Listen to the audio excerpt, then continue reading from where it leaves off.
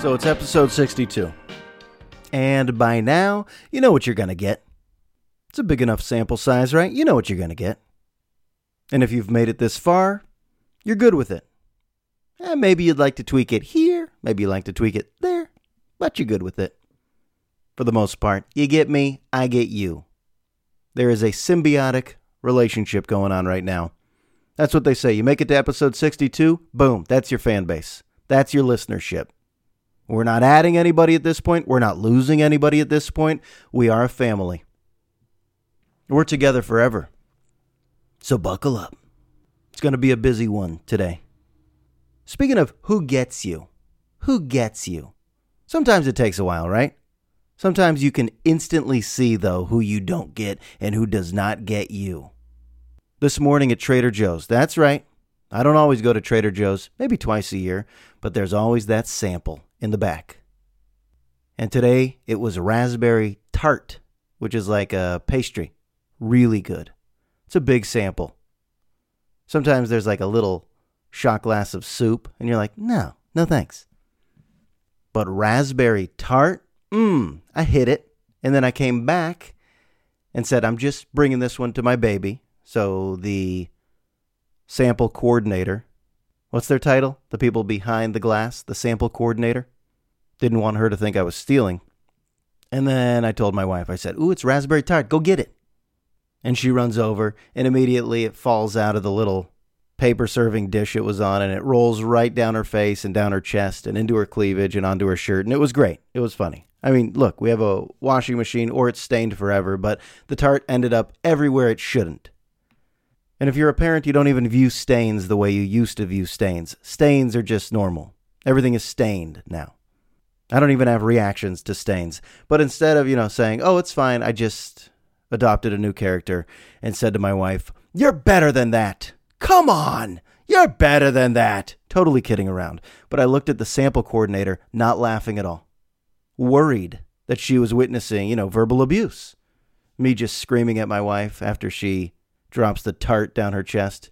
You're better than that, honey. Come on, when we come to Trader Joe's, you need to show some composure around the sample. And I just looked at this. I think she was probably 17 years old, this frizzy red-headed girl or orange-headed girl. She seemed nice enough, but she also looked like worried. She kept her head down, cutting more tart samples. I was like, oh, yeah, she doesn't get me. That's fine. That's fine. Maybe my acting was a little too high level for her. It was pretty good. Not a great character. The old castigate your wife at Trader Joe's character. Not my best. But it's all in fun. Yeah, it really is. It's all in fun. But I think you know this and I know this. Trader Joe's doesn't have everything. So if you need like the toiletries, baby supplies, maybe better produce, that means you got to go to another store and then another store. Does anybody grocery shop in intervals like that? You go here for your meats, you go here for your eggs, you go here for your produce, and then all of a sudden 3 hours go by and you're like, what the fuck are we doing? But we do this from time to time from farmer's market. Then you go to the Safeway big store. And then, I've always wanted to get the little cheese doodles at Trader Joe's, so we stopped there. And then Scotty's Market. Of course, Scotty's Market. Last time I was at Scotty's Market, I exited, and there was this older gentleman, and he had a big stand of newspapers with a sign that said, free sample of a newspaper. And my hands were full, but I still walked right up to him and said, sure. Like I nodded, like, yeah, that'd be great. I didn't realize I was going to get into a conversation. I thought he was just going to hand me a free sample of the Marin Independent Journal. Of course not. What a dope I was. So he starts his pitch. Hey, if you subscribe now, we'll get you the Sunday paper for a nickel, and then the Saturday paper for $20. And then Monday through Friday, we're going to throw in Monday through Friday for 30 cents times 30 days minus 18. He's doing all sorts of math. Plus 24 cents. We're going to up the ante, throw in the comics for $5. I'm like, wait, how much is the newspaper? Very weird deals they have now. I think they have to confuse you into buying a subscription. And I was so sorry because I wasn't going to do it. Marie Kondo is in my heart and soul. That means I declutter. That means I'm not about to accumulate more paper into my home that I just have to carry to the recycling bin later in the week. If I'm subscribing to a newspaper 7 days a week, there's a lot of things I'm not consuming, I'm not reading, that I'm just bringing to the recycler, right? So no, I'll read the news online. just like all of you.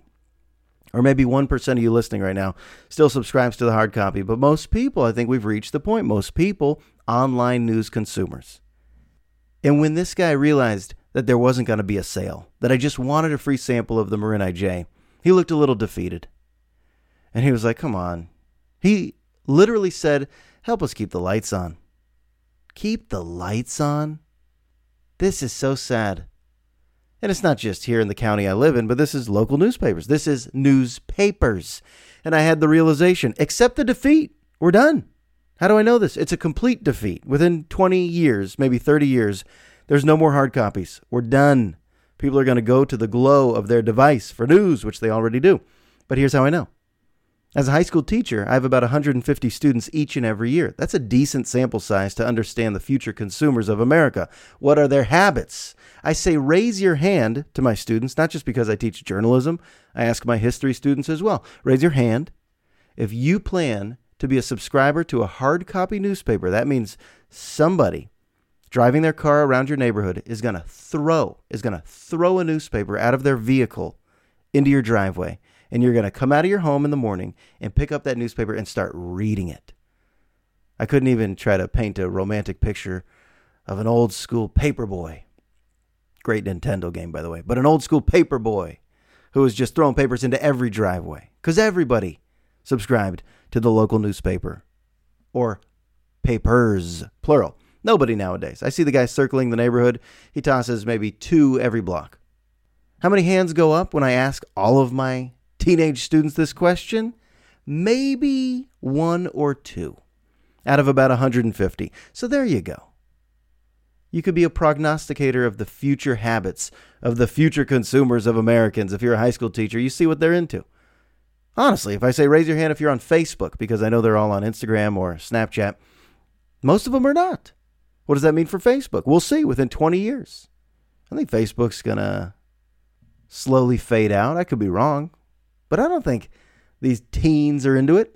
I think they'll be the next great social media platform. Going back to the local newspaper salesman, though. Keep the lights on. Setting up the stand and begging people to subscribe. I think we're witnessing something historic. To be alive right now as newspapers are going extinct, there's a sadness to it. Sure, we could notice that element. There's a sadness. A very charming Norman Rockwell image in your head when you think about reading the newspaper in the morning with your coffee. It just looks better in your mind than holding your cellular telephone, holding your iPhone, and with your hand just scrolling through articles, scrolling through. That doesn't look good, but that is what people are doing. Instead, some people think it's nice to hold a newspaper. But it's just novelty now. Look at all the stands in your town. They have cobwebs on them. Nothing's in the stands anymore. It's like payphones around your city. If you ever see a payphone, no one's on it. No one's using it. No one has shoved a quarter in there in many years. Same with the stands. It's weird to see. The main problem I have with it is that when I scroll through an article, I keep scrolling. See, this is the part I don't like. The message board's toxic environment.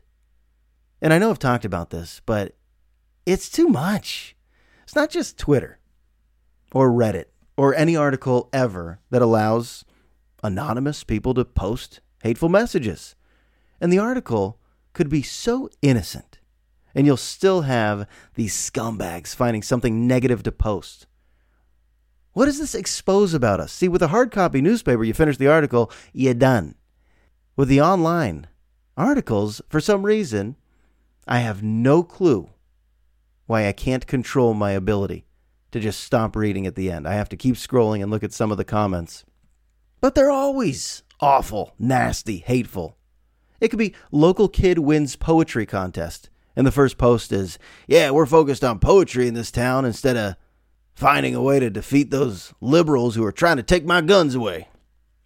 Really? You're turning this into guns? Could be any article. Parking lot expanding in front of CVS. Scroll. You're like, all right, there's more parking spots in front of CVS. Great, that's newsworthy. Scroll. Here comes the message board comments.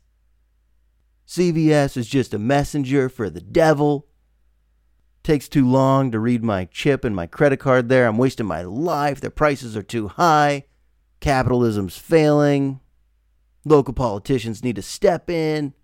I'm like, what the fuck is this about? But even recently, a real one.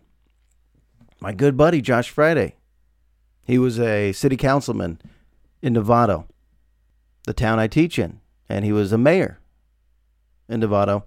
But he took a new job. He's now Governor Gavin Newsom's new chief service officer. It's big. It's big. So that was newsworthy locally. There was a story in the IJ. And I saw the hard copy of it. I liked it, took it, brought it to Josh. But I also read it online and then kept scrolling. And somebody posts, he ruined Novato. He ruined Novato. He ruined the town of Novato. Just felt like, this is a big moment in his life. Taking a job with the California governor. And this person just had to get online and express their immediate displeasure. You'll never see congrats, Josh. You'll never see, hey, I think this is a fine move by Gavin Newsom. Instead, it's, he ruined our town. Really? Did he ruin your town? Did the local city councilman ruin your town? And why am I reading this stupid message board? But that's going to be normal.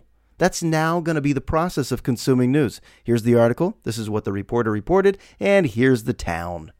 Here's the townsmen and the townswomen with their angry epithets and toxic comments. All right.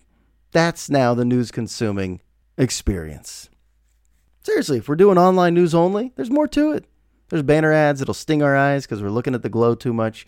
I mean, all the same complaints, but goodbye, newspapers. Farewell. But just on the topic of newspapers, real quick, there have been a couple local articles about wildlife. One was a mountain lion was on the highway in Lake County, causing a driver to swerve and hit an oncoming SUV.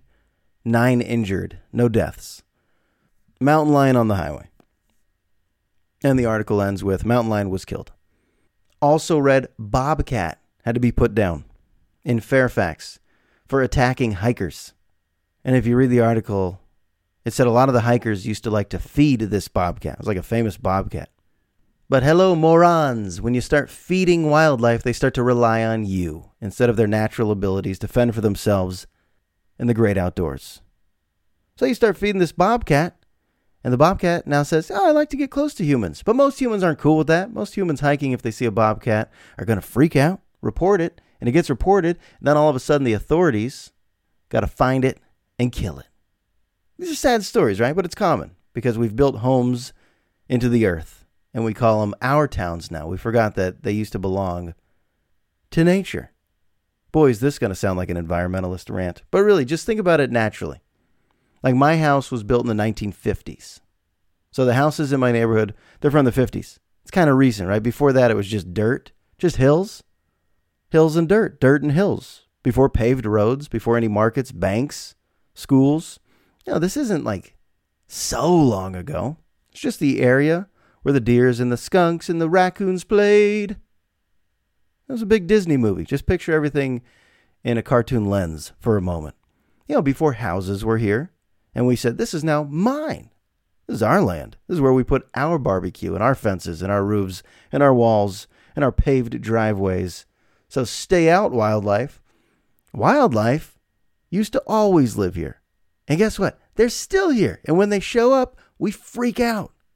And I've been meaning to tell this story, and I'm finally going to tell this story.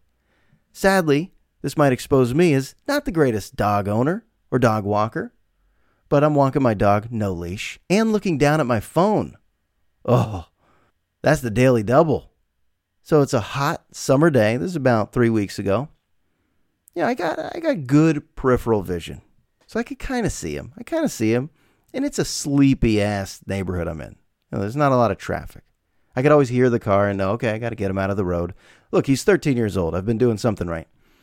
So I walk about 20 yards, just looking at my phone, scrolling through useless tweets.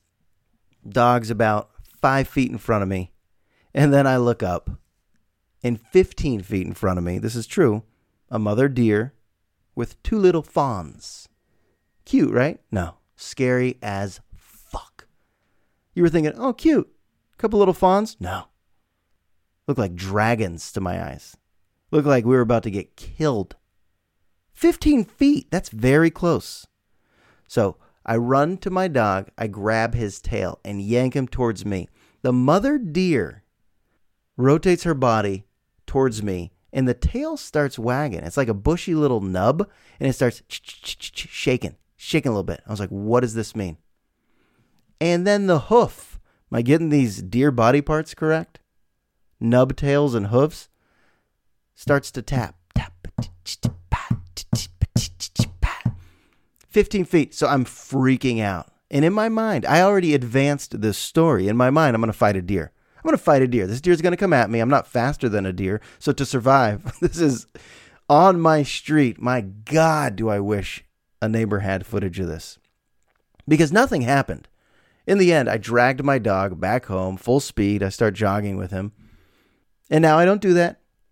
Now I will not just stare at the glow of my phone as I walk him. I learned a lesson. But, of course, Mama Deer protects her little fawns, sees Muggsy, this old beagle. She doesn't know that's a nice beagle. She doesn't know that it's a docile old man. She might be thinking, oh, here comes the attack. So she gets defensive. And when that bushy nub of a tail starts shaking, I pictured a tussle. Brings up the question, could I beat a deer in a fight? Could I?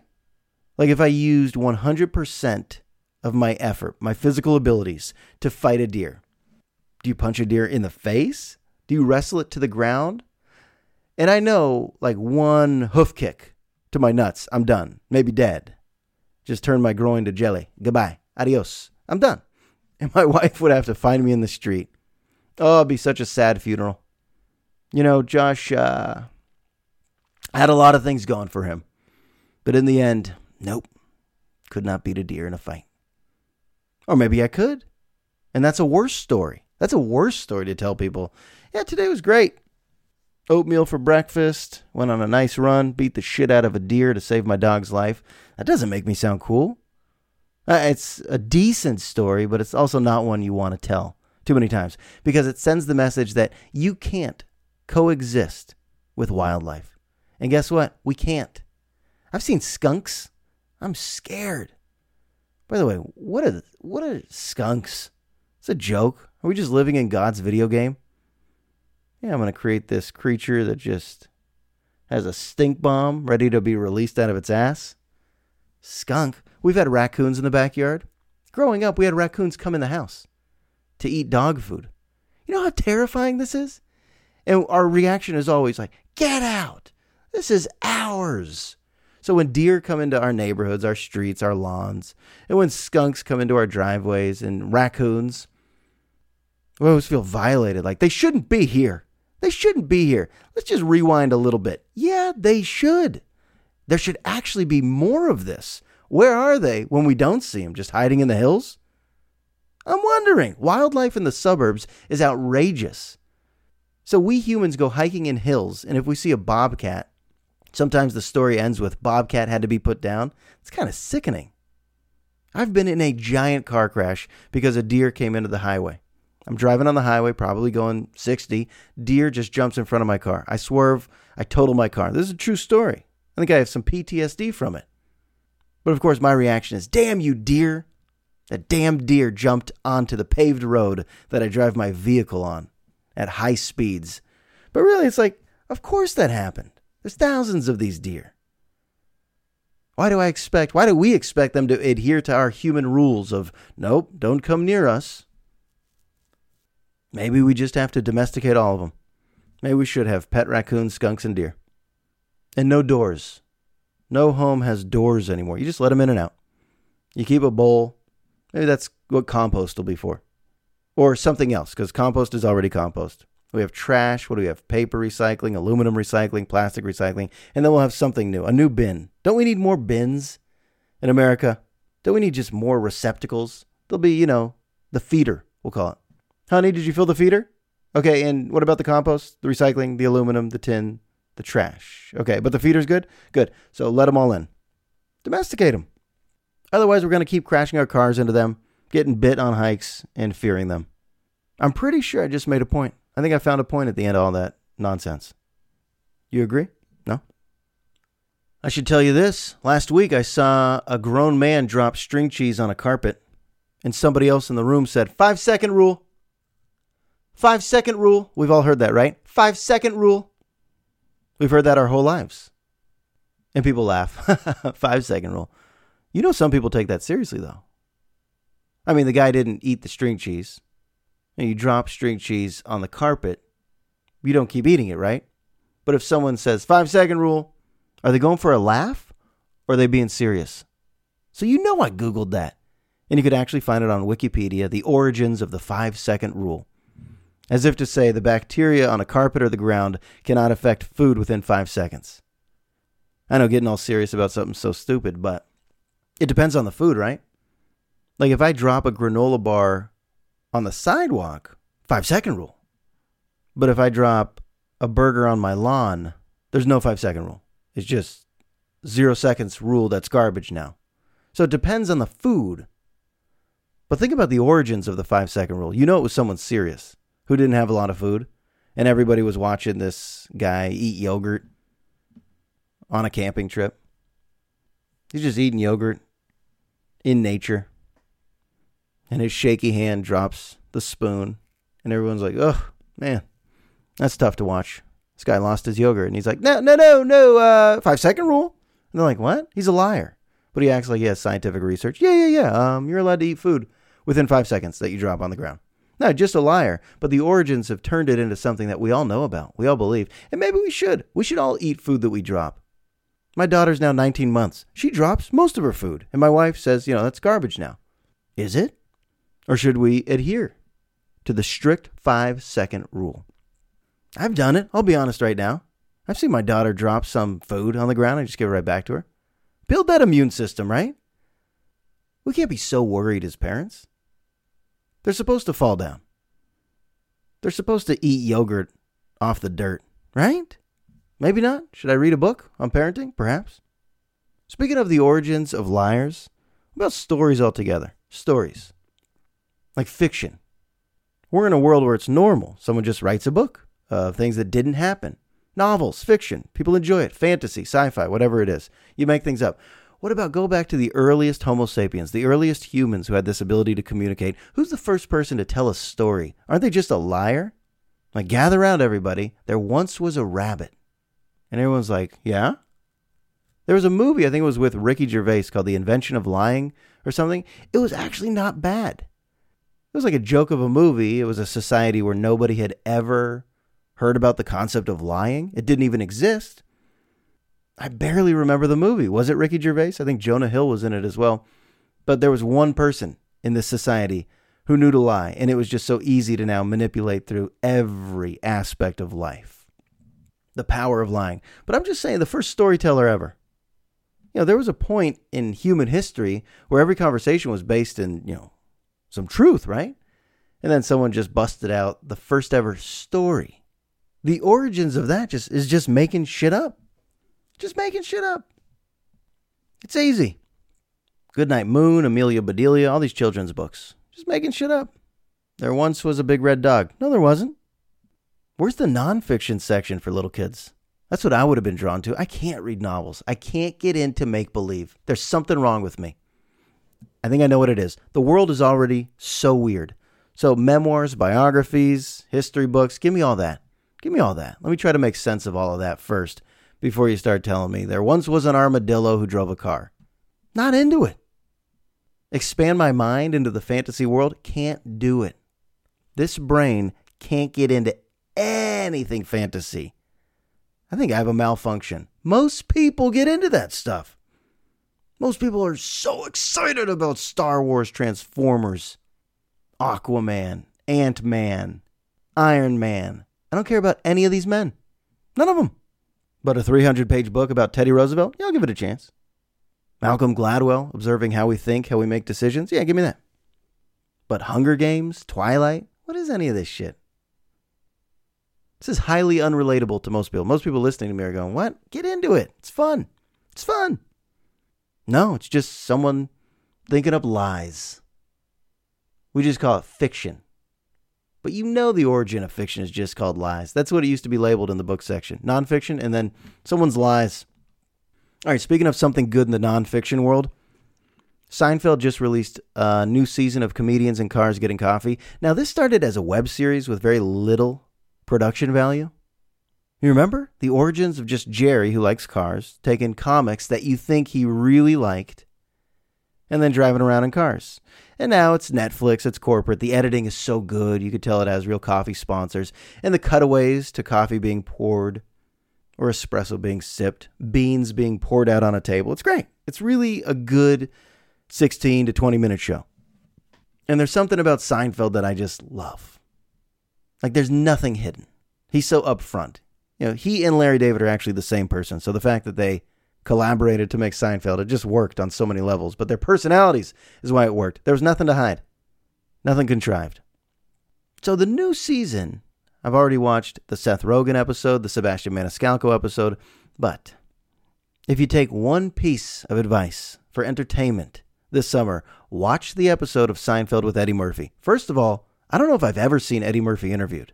And this isn't an interview. It's not like Seinfeld's interviewing them. They're just having conversations. And it's pretty raw, even though, of course, there's a ton of cameramen and a ton of producers.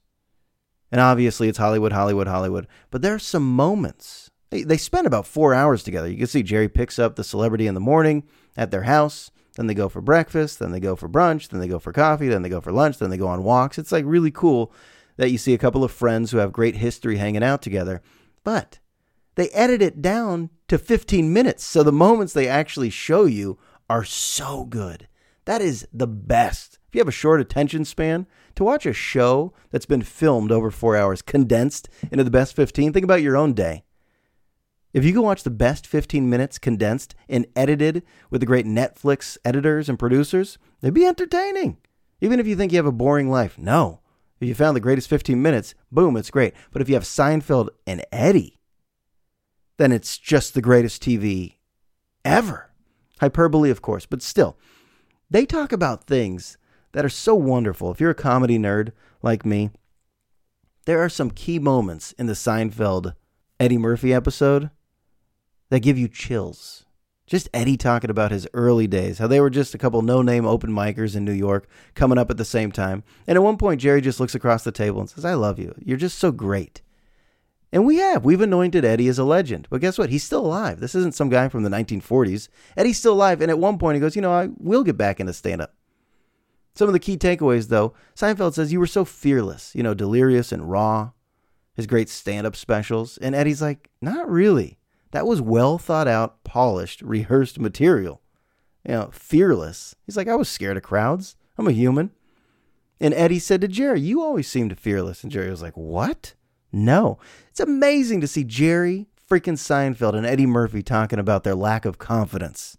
These are two men who have conquered their professions of comedy. They've reached the top of the mountain, yet they were sharing their insecurities. What a beautiful moment that was. And the misconceptions that all the people we see who look so cool, calm, collected, and put together, they have insecurities. And the conversation, it wasn't just funny, it was like poignant. It was like two men who are now fathers, reflecting on what matters and just the process of creating a joke. It's like this brotherhood when you watch comedians hanging out and just talking about something that only they understand. For us, the audience members, to get a little peek into this, a little glimpse into this, it's beautiful. As satisfying as 18 minutes of TV can be. I'm not going to give away a bunch of other stuff, although I feel like I gave away pretty much everything, but check it out. And the Seth Rogen episode's good too. Seth Rogen! The worst laugh, right? He's so successful and famous. Seth Rogen started doing stand-up at age 13. Isn't that wild? And then quit when he was 18. Who has a stand-up comedy career from 13 to 18? Yeah, the answer is Seth Rogen. All right, let me wrap this up. Let me just say something vague and then explain. Attitude is everything. Attitude is everything. And at times, guess what? I've had a bad attitude. Certainly, I've had a bad attitude about things on the calendar, things on the schedule. So I went to my 20-year high school reunion. Graduated in 1999. It's now 2019. How time flies, right? What are all the cliche comments we can say? Man, It goes quick. All right, but let's really break it down for a moment. When the invitation starts to come up on Facebook, hey, everybody, save the date. I'm saying to myself, nope, no thanks, not interested. And I didn't exactly know why. Honestly, I just thought, no thanks. It's a night I don't need. I'm in touch with the people I want to be in touch with. Isn't that the classic excuse? And then you see it start to gain some steam on Facebook, and more people are RSVPing. Is that a word, RSVPing? Or responding, yes, I'll be there. I'm flying in. And some people are excited about it. And I'm like, all right, I still have a bad attitude about it. I don't know why. Couldn't change my energy about it. Just feel like, no thanks, that's not for me. I'm good. And then some of my closest friends start texting me and calling me, hey, you got to go. Come on, we're going to go. It'll be a fun night to party. Let's just catch up with everybody. And eventually, I think a few weeks prior to the event, I just go, okay, take my credit card. Let's do it. I'll bring my wife. It'll be the small talk Olympics. Let's get into it. And then when I was about 10 minutes away from it, I start to get nervous. These are people I went to school with, not just high school, but a lot of them, kindergarten through 12th grade. Why am I getting nervous? It's a beautiful venue. The organizers did a fantastic job. It was like a wedding with nobody getting married. It was like upscale people dressed up, nice spread of food, DJ, full bar, boom. It was great. People look good too. Let me compliment my classmates. People looking good still. We're all the same exact age, that 37, 38 range. And here's what's surreal about it. Once you're in it, we all had name tags, which I thought was unnecessary. We know who we are. Or maybe it was necessary. I don't know. There were a few people I didn't recognize. But once you're in it, you can't look anywhere without a familiar face. There's about, 180 people there? I don't know. I actually have no clue. But everywhere you look, your brain is just processing, oh, it's you, but a little bit older. Oh, it's you, but a little bit older. And I mean a little bit. People aren't looking old yet. Just a little bit older. And you feel drawn to catch up with everybody. And then, every conversation has to be limited. You can't do like 30 straight minutes with somebody. You got to bounce around. If that's your goal, to bounce around, and bounce.